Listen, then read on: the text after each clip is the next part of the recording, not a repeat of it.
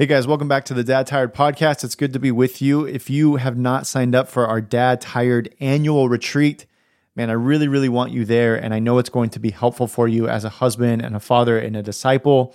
Don't let any excuse stop you from being there. I promise you, all the guys that came last year said it was the highlight of their year, and I know it will be for you too. Make sure you go to dadtired.com/retreat. We have early bird pricing now. The price will go up very soon. And so we want you to get in now so we can secure your spot. We have 300 spots available. A lot of those are already being filled up. Go to dadtired.com/retreat and sign up for that today. We are going to be talking about money today, which if you hear that, you're like, oh, geez, skip to the next episode. But man, we're going to talk about one practically. You know, how do you, as the spiritual leader of your home, think through money from a very practical level? But before that, we want to talk about just as a worship, like the reason Jesus talked about money so much is because it's actually a worship issue. It's a heart issue. And so if you're committed to being the spiritual leader of your home and having your heart change for the glory of God, listen to this whole episode. It's going to be helpful for you. Anyway, I'll step aside and we'll jump right into this conversation that I know is going to be helpful. I love you guys. Let's jump in.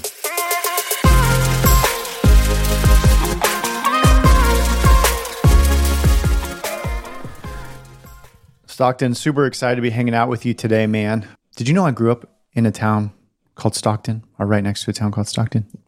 Really? I did not know that. That's awesome. Yeah, so every time I see your name pop up, it brings back childhood memories. But anyway, man, super excited. Hopefully good ones. Well, I won't tell you all the stats of Stockton. You're much better than statistically, I'm sure, than the stats of the town. I have heard some of those. Yeah. Anyway, man, I'm super excited about our conversation today. I'd love for you to introduce yourself, kind of tell us who you are and what you're up to these days. And really, we met just because you're a Dad Tired guy. Like, I just want to say that right off the bat. That's for any of our Dad Tired listeners. Yeah. Like, you're a Dad Tired guy. You've been involved in the ministry for a long time. When I say involved, like you've read the books, you listen to the podcast, you're involved in the community, all that kind of stuff. But that's how we met, is just you kind of being a dad, trying to figure out what it looks like for you to be a spiritual leader of your home. But then we connected on some other stuff. So I'd love for you just to introduce yourself, tell us what you're up to these days. And yeah, man, I'm excited for this conversation. So the first thing I'll say is, if you clicked on this podcast and it says anything about finances, I promise it won't be boring. That's not our goal today. Yeah. But yeah, so going backwards, read your books in a men's group that I led for 8 years. It was really an awesome book to read. We read Dad Tired and really excited about Mixtape. I loved hearing the chapter from it. Listened to it yesterday. Excited for that one. But honestly, this was one of the books that really stuck with our group. We read a ton of books. We read a lot of the Bible, but this was a really practical book, and I think a lot of guys got a lot out of it. So that's how we kind of started with you, and then kind of continued to talk over Instagram and things, and even had a really cool opportunity for Jerrad to come out to a men's retreat that we were going to do and didn't happen, but just your willingness to do that was really cool, and I've just really appreciated following you, and the podcast has been awesome. Really gotten into that recently too, and excited to be on. Yeah, man. Well, what's your background for work-wise? Like, you know, I know you, well, I'll let you describe. Like, tell us, you know, you're a dad, you're a husband, but for vocation stuff, what does that look like for you? Yeah, so married 13 years, have 4 kids, 2 boys, 11 and 9, and 2 girls, 4 and 6. But for work, financial advisor. Worked with a large corporation for the last 10 years and been in the business for 13. Wow. We focus on kind of all different types of clients, but mostly individuals and families. And so I've seen a lot of life. That's one benefit that I have in this job, is that it isn't really just about the stock market or investments, or we really help families. We often say that we sit at the intersection of people and money. And those are really deep relationships, really hard relationships sometimes. We often hear more about our clients' lives than maybe they even tell their family or their therapist because it gets down to the nitty-gritty sometimes, and sometimes for great, exciting things too. It's not all bad. But I, in 13 years, feel like I've lived an entire lifetime of financial decision-making or seeing financial things play out. So really been able to help a lot of people through a lot of different life situations, and that's why I feel like I have a little bit of a platform to speak on this today. But the really cool part for me is trying to bring faith into this. Yeah, It's really important, I think, to look at this through a faith lens, and a lot of people divorce the two, that you can't really talk about money and God at the same time. But I think it's actually the opposite, and we'll kind of get into that here. Yeah, I definitely want to get into that. It's interesting that you said you feel like people are sharing more with you than they might be sharing in a counseling session. And it makes sense because, I mean, like Jesus talked about, you can't serve both God and money, which really clued us into the fact that this is like a heart issue. Like it's a worship issue. That's what Jesus essentially said. Money is a worship issue. So I'd love I want to dive into some real practical stuff, but from your experience as just trying to be the spiritual leader of your home, when you think through money, and you, like you said, we often divorce those two things. Like how have you seen in your personal life and in your professional life, like, okay, how did these two things come together where we're thinking through money from a spiritual leader perspective, a gospel perspective? Yeah, definitely. So to back up even further, just what is money, right? Money is a medium of exchange. That's all it is. Money is a tool, and it's a tool that can be used for good or for bad. In and of itself, it can't be either of those things. It becomes good when people decide to use their heart inklings and their heart, Holy Spirit movement in their heart to do good things with it. And then on the opposite side too, right? When we use money for bad, it can be used for really bad things. So often we hear about Occupy Wall Street, or we hear about big pharma or the establishment or something. And those are just people with broken worldviews and broken hearts that are using money and power and influence and things for bad, not good. Yeah. So it isn't that just because someone has a lot of money means that they're going to be ultimately corrupted. Right. We see some of the generosity that we see all around us is really just coming from that good part of using money as a tool for good and for the gospel. And I think of just a real specific example. Someone spent, actually it was two commercials. So $14 million was spent for Super Bowl commercials for those Jesus, He Gets Us commercials. Yeah. It could be on either side of that. Was that money well spent? I don't know.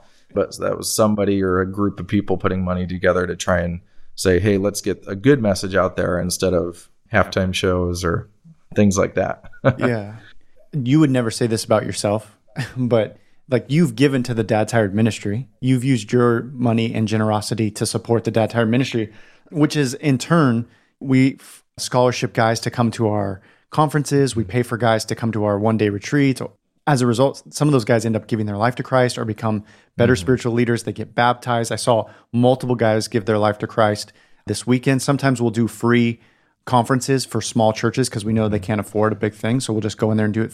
All of that is because guys like you have said, I want to give toward kingdom stuff. So, I mean, to say that money is just a bad thing, that was only a result of people saying, hey, I'm going to use my money as a way to be generous so that as a tool to see the kingdom expand all over the world. And it's happening. So I know you would have never said that publicly. I appreciate it. Yeah, but it's a big deal. And you're living that out personally.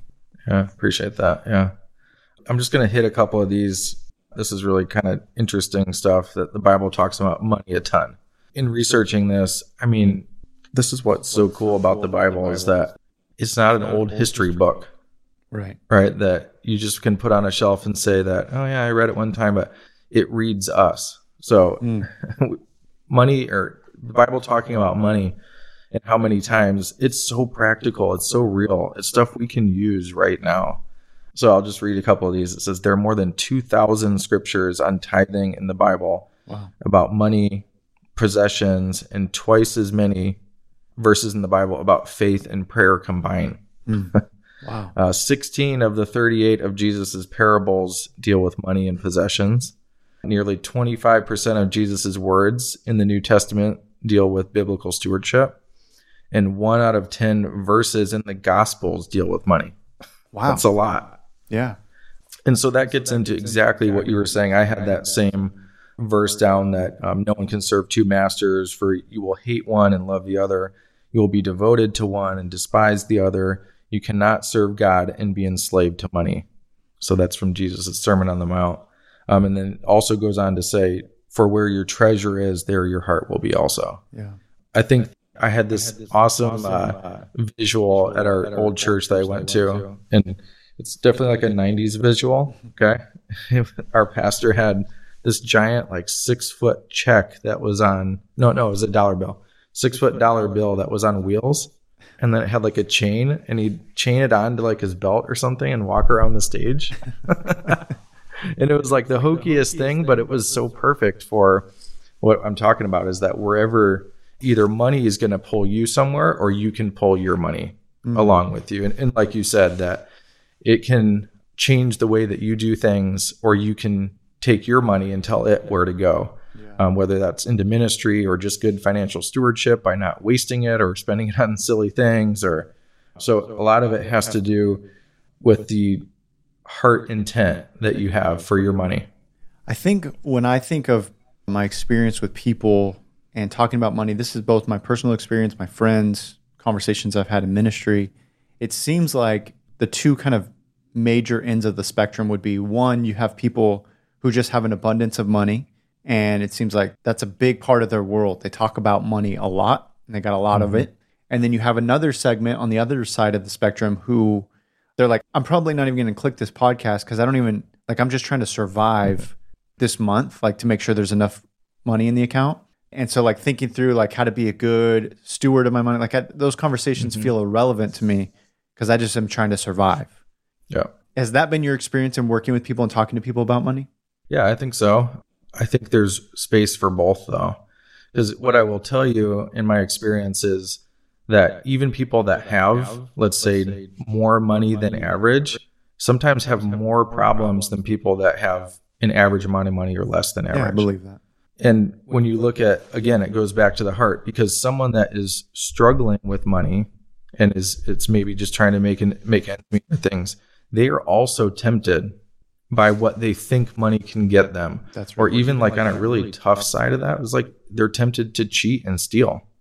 Whereas someone with a more abundance, maybe actually their thing they're struggling with is sloth, right? So they're, hey, I have so much, I just don't need to care about this anymore.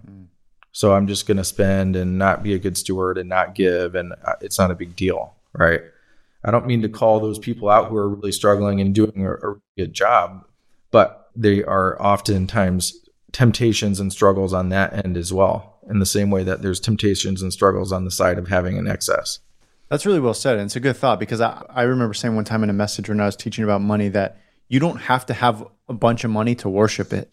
You can worship money without having it, because you are convinced that having more of it will satisfy the deepest parts of your soul. If I just had X amount, it's funny, I know they've done studies on this, but it's always like, it's always the next tier up. So if you for easy math, if you made $10,000 a year, which, obviously not many people are making that little, but if you're making $10,000 a year, you are convinced that 15,000 would satisfy you, and it just keeps incrementally growing, whatever the thing is. You make 100,000, you're convinced that the 120,000 or 150,000 is going to be where the sweet spot is.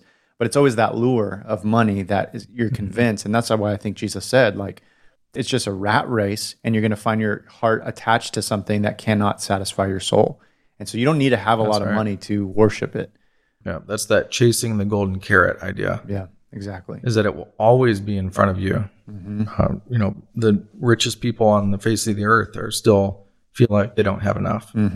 It's why they continue to work, 12-hour days like Elon Musk does and things like that. He just always wants more. Yeah.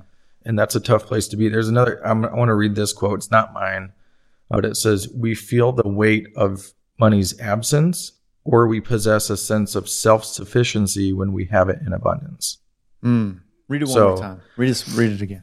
We feel the weight of the absence of money, or we possess a sense of self-sufficiency when we have it in abundance. Interesting. So that gets back to maybe the rich young ruler, right? It's a good example in the Bible when Jesus says, "Go sell all your possessions and follow me." A lot of people like to say Jesus was saying that we should all sell everything we have, and no one should be rich. Nobody should have money or excess. But what he was getting at there was his heart. Right. So he was saying, basically, I've done all these things. I am successful. How do I get into heaven? And what Jesus saw, because he's one of these awesome moments where, whether it's the woman at the well or this rich young ruler, where Jesus has that cheat code where he knows exactly everything about that person. I love it. But he saw his heart in that moment and said, no, your issue is pride. Yeah. And your issue is your self-sufficiency. And you just listed off how the things that you did thinking you could get into heaven, but that's not how it works, right? But I also think that a absence of money or maybe not having enough can also be really stressful. So that's something that is still really important, that we want to work towards having our financial lives in order so that we're not constantly thinking about money.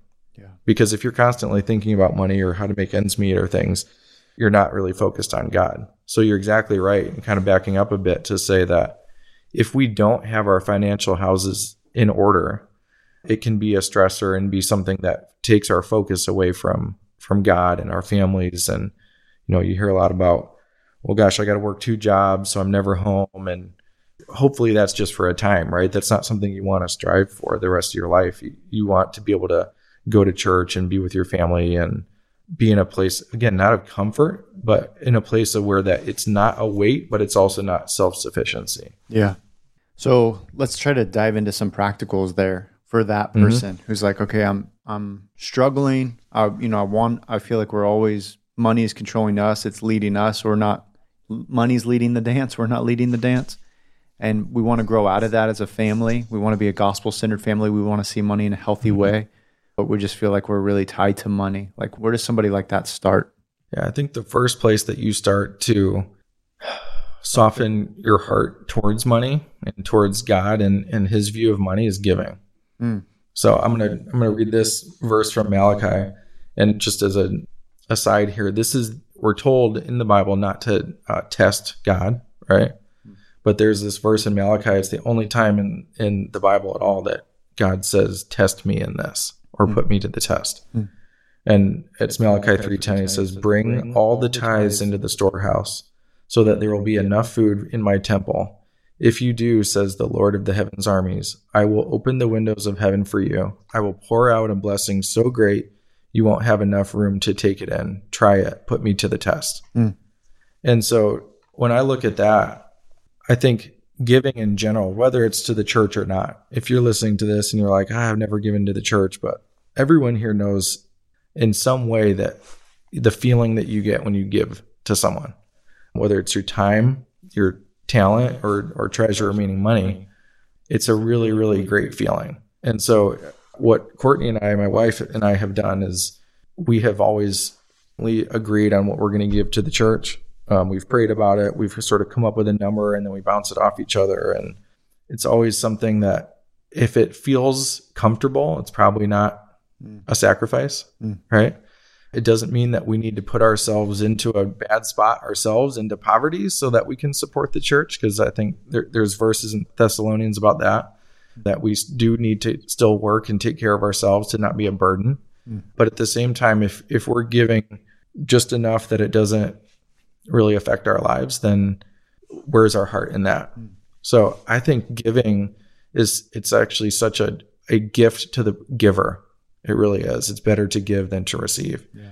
So at the same time, when you start to stop relying on yourself and start giving to a church or an organization, or it really starts to break those heart ties, because you're literally letting go of something you worked really hard for. Yeah. And it's hopefully going to benefit that charity or that church.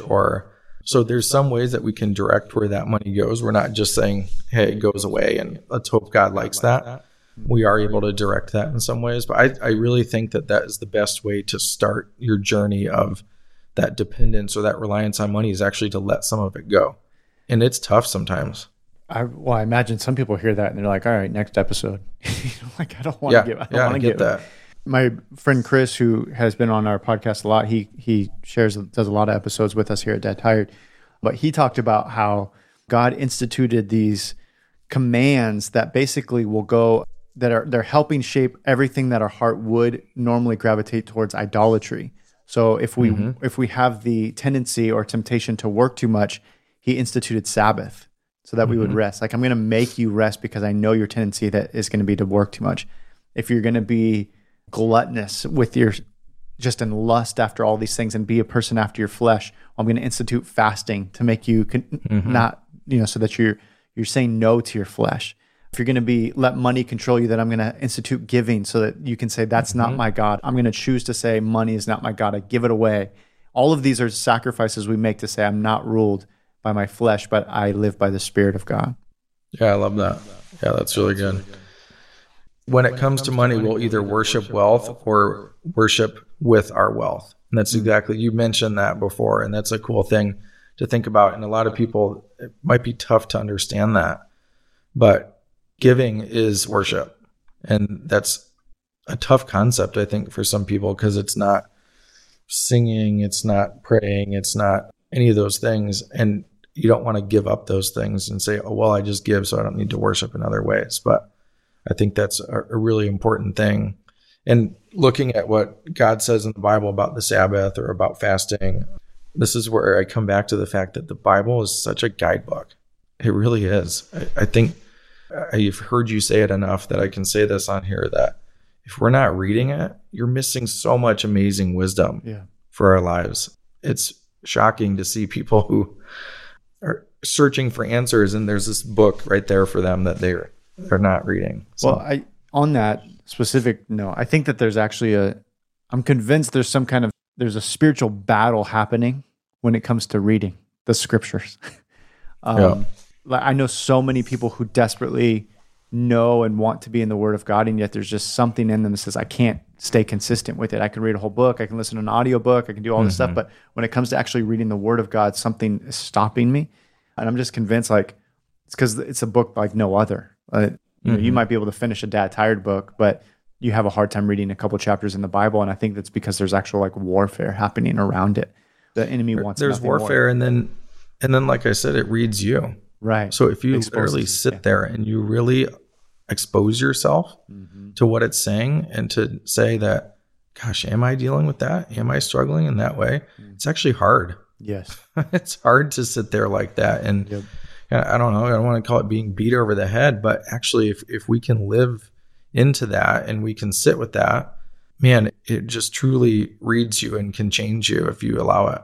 So I agree. Yeah, it's terrifying. The Bible says it's a double-edged sword. Yeah, that's right. It's going to pierce. That's right. And, so should we move on to some kind of more practical things? Yeah, man, I think there's a lot of families who are just like, all right, man, I don't want this to be a idolatry issue for me. So tell me, like, what do I do practically to start thinking through this? Yeah, I'll talk about one quick part, and that's just Dad Tired. So I'm talking mostly to guys. I understand there's a lot of women that listen, which I think is awesome. But I just want to talk about kind of leadership structure in the home. I'm maybe have a different viewpoint on this, than we can debate it all day long, I'm sure. But I think from what I've seen as a financial advisor is where I'm speaking from. So just hear it from that. And it's from experience. It's from maybe compared to the age range of this podcast, I'm watching down the road with a lot of our clients who have gone through, I guess, losing a spouse or even kind of end of life kind of situation. So I'm speaking from that. So let me just say this real quick, that I truly believe that making financial decisions in your home should be a joint decision with your spouse. I think that our wives have amazing wisdom, and they have their own Holy Spirit leading and intuition that I think a lot of men know not of. It's amazing to me sometimes. I know you've said it too about Layla a lot. And I believe that about my wife too. She is so smart in so many ways that I will never be. And a lot of it comes into that feeling side, and financial decisions are not black and white. I've really realized that in my experience, is that there is a whole lot more emotion involved in financial decision making than there is dollars and cents in black and white. Some really great financial decisions Courtney and I have made, she's been a part of, and then some really tough ones that I've made and she wasn't a part of. It's pretty obvious that I wasn't counseling her.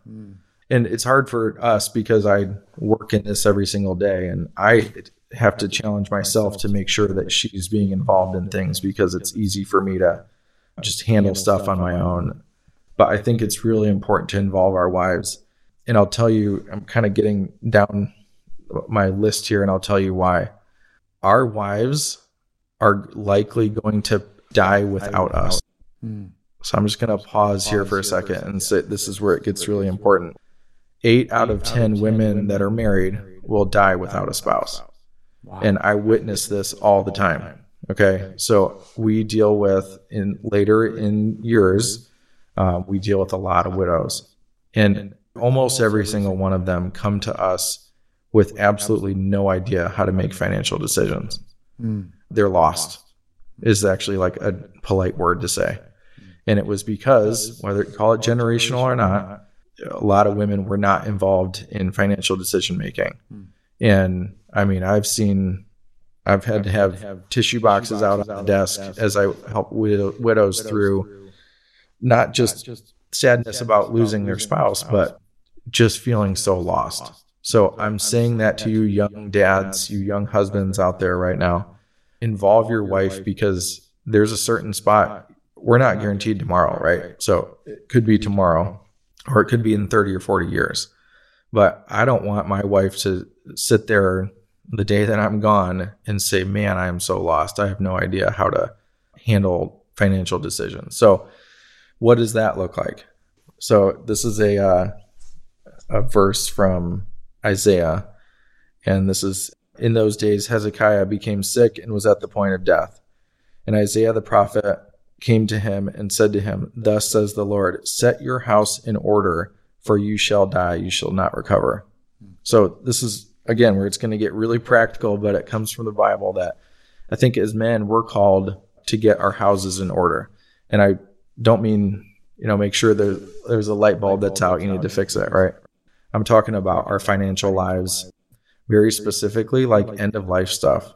And again, don't hit end on this podcast, because this is tough stuff to talk about. It is. It's not fun. It's why a lot of people just don't even have a lot of these documents and these things figured out, because it sucks. Sorry to say that. Yeah. But it's tough to talk about. It's emotional. A lot of people avoid talking about it. There's the whole idea that if I make some of these decisions now, that it's somehow going to come true. Right. I've heard people say that. Or the opposite. If I don't talk about it, maybe it won't happen. There you go. That too. Exactly right. Avoidance either way. Right. So what I'm specifically talking about, to get real practical, I call it an If I Die book. So this is something I put together, and I'll be honest, it's not fun to do, because you're literally thinking through a life that exists without you and without your spouse too, if you have children. And what I'm talking about is a will, a trust, if you have that situation, a medical directive, which is basically what they used to call a living will, which is like, hey, if I'm in a coma, what do you want me to do? Yeah. Kind of thing. And then power of attorney, medical power of attorney, and financial power of attorney. And so I look at all of these things, and I got to keep going here. A breakdown of all your accounts that include passwords for getting into those websites, investment accounts, 401ks, company stock. It's usually kind of held in a different way. Life insurance, annuities. Make sure your beneficiaries are always updated on those, so that they're your wife and your children. And then the last one, that's probably the toughest, and some people just don't even do it, but is a letter to your family. Basically writing a love letter that says that, hey, guys, I'm not here anymore, but here's how much I love you, and here's how I want things to go. So can I pause you for a second there and just add some thoughts? So first, going back to this should be a joint decision. I think that that's so important, because going back to where your money is, your heart is. And I want my heart to be deeply connected to my spouse and to God. And so if I'm doing this alone, so I know that there are a lot of husbands who are dealing with finances by themselves, and you're missing out on a piece of connecting with your wife's heart, and she's missing out on a piece of your heart, and vice versa. There's wives who are handling all the finances, and you're missing out on a piece of your husband's heart. So because you're not fully connected, if we're not talking about money together, you're missing a deep connection together. And so the reason we do it is not just practically. I want you to I want you to know all the wisdom and how to make financial decisions if I'm not here. But even deeper, I want our hearts to be connected. And I know our hearts are attached to money. And so we have to be in this together. So if you're a couple listening, or if your spouse listening to this, and you're doing it by yourself, or your spouse is doing it by yourself, get involved so that your hearts can be involved together in this. And again, it's a worship issue. We want to worship together. We want to use our money as a tool for God's glory. And then that's great. I want to speak to the list that you put there. Layla, as an oncology nurse, walks people into death constantly. And very few people have thought through this stuff. And when rubber meets the road and you're holding a loved one's hand who is finishing out their life, these things become very stressful. And Layla sees it practically all the time. Very, very stressful.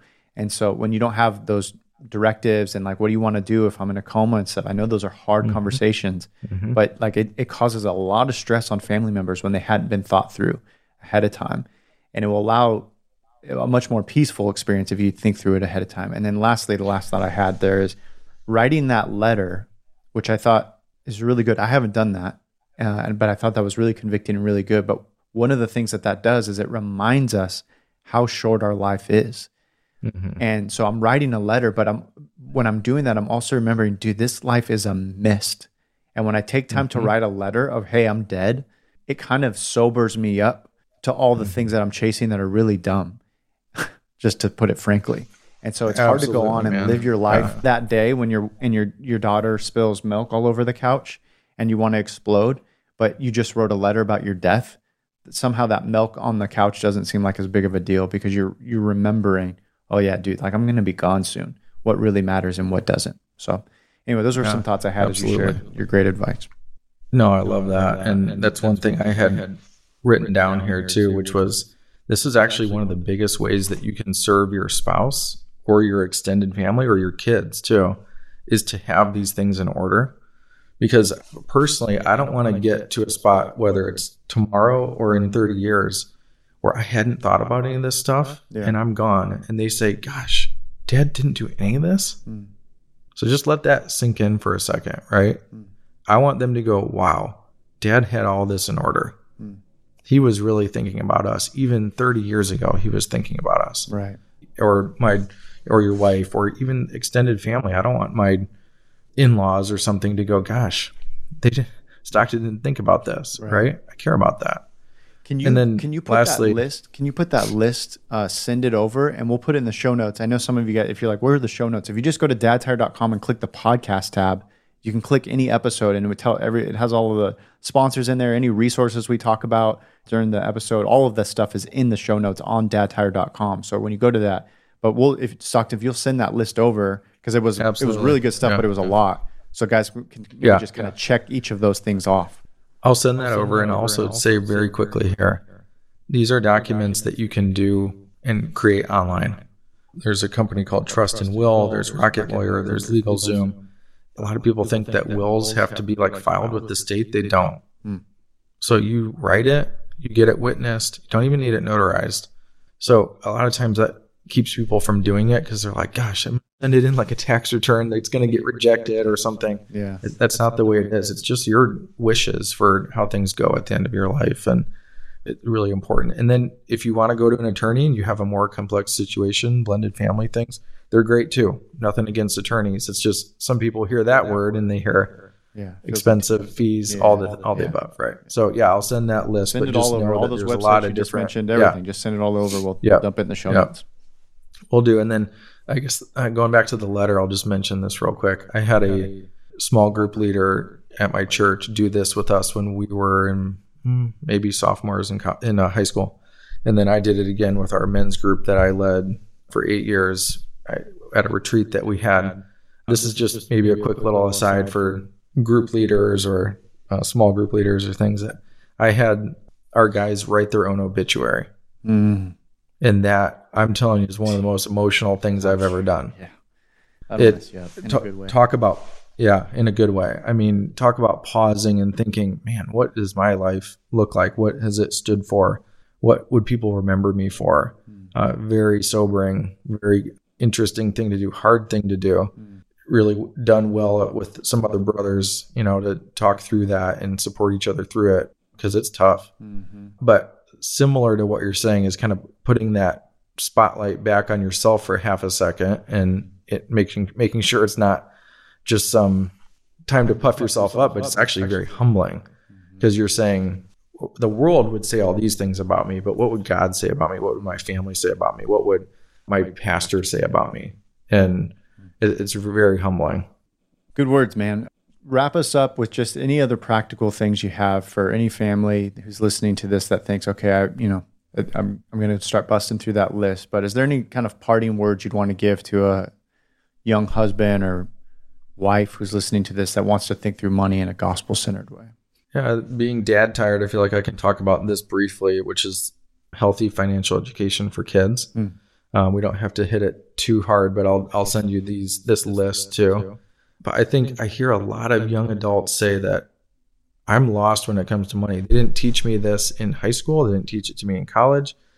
Funny memes going around about why didn't they teach me how to do taxes, but they taught me how to, read literature. So I think it's important to get our children involved early in financial things. I remember before TurboTax was a thing and you had to actually fill out a 1040 form. My dad had me just do his taxes one year. I think I was like 12. It was awful. I had a calculator and a pencil in case I screwed up and I could, yeah. But it really, I do my taxes to this day and I actually enjoy it because I was kind of taught how to do it.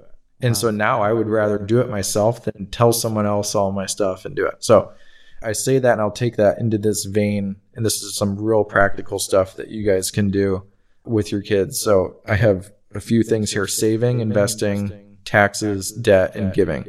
And I have really practical ways on how you can teach them in each of these. So saving, tell them about savings rates and how they went up recently and why. And if you don't know, it's pretty easy to look up. The Federal Reserve's raising interest rates. It helps savers, hurts people trying to buy a house. Okay. We don't have to go into all that. Investing, real tell quick, them why. What is it? I didn't know about that. Is that like just basic savings accounts? Is it like some Roth IRAs? What is it? No, just basic savings accounts like CDs or certificates of deposit, or even just money market funds are paying like 4% right now.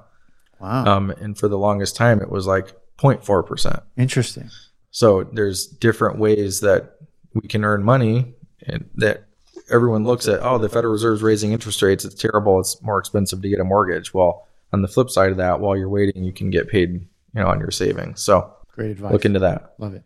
Investing. So look at your own investment accounts or 401ks and tell them why your investments were probably down last year. So look at big picture, just explain in a age appropriate way what happened in the market last year.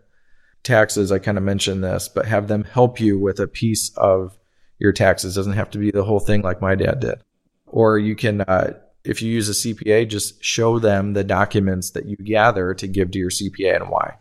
Debt, explain why mortgage rates have gone up, similar to what I'm saying.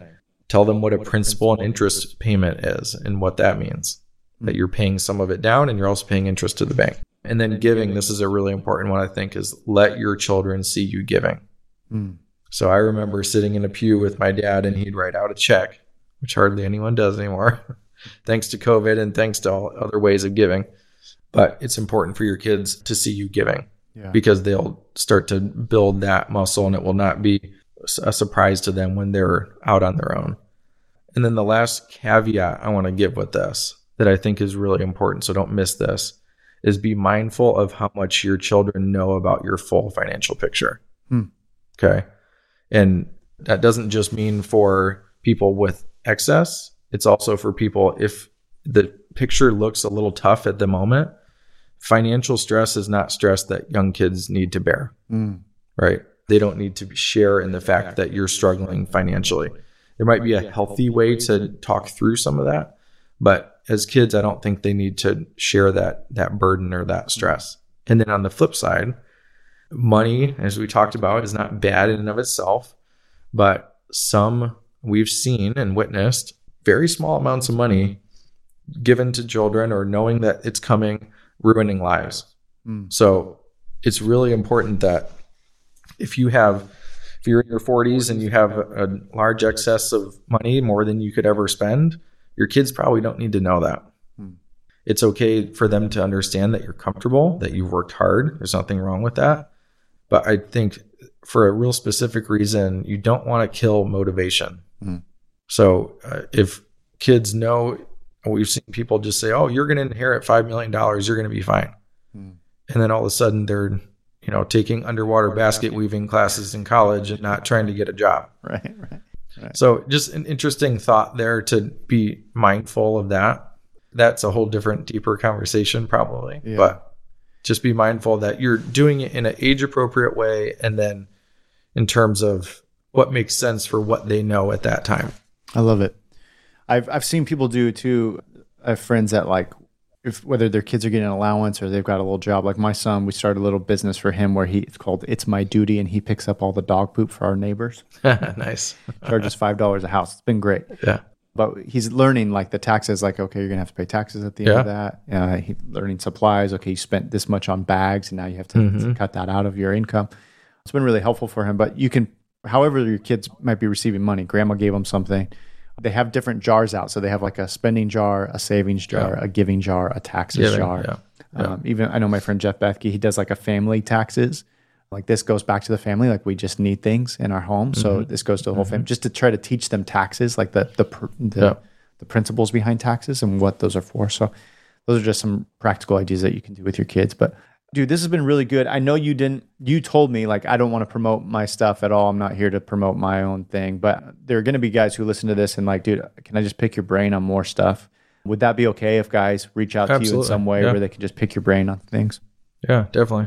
Yeah. Open for questions. I know it's a pretty complex topic and personal situation. So yeah, I'm definitely open for that. Sweet. What's the best way to get a hold of you? Do you want me to I'll put my email address in the show notes. Yeah. Sweet. Yeah. So you can go to dadtired.com, click the podcast tab, and then just find this episode. And then Stockton will put his email there so you can ask any personal questions. But dude, thank you. This has been really, really good, man. I think it's if you're a listener and you made it this far, I'm really proud of you for having a conversation. That's right. Me too. Yeah. I'm really proud of you for having this conversation because I know people see money stuff and they just check out oftentimes. So, but this is, again, we're being spiritual leaders, man. We're trying to let God invade every area of our life, including our money. So I'm really grateful to have this conversation, man. Thank you. Yeah, I appreciate it. Thanks for having me on.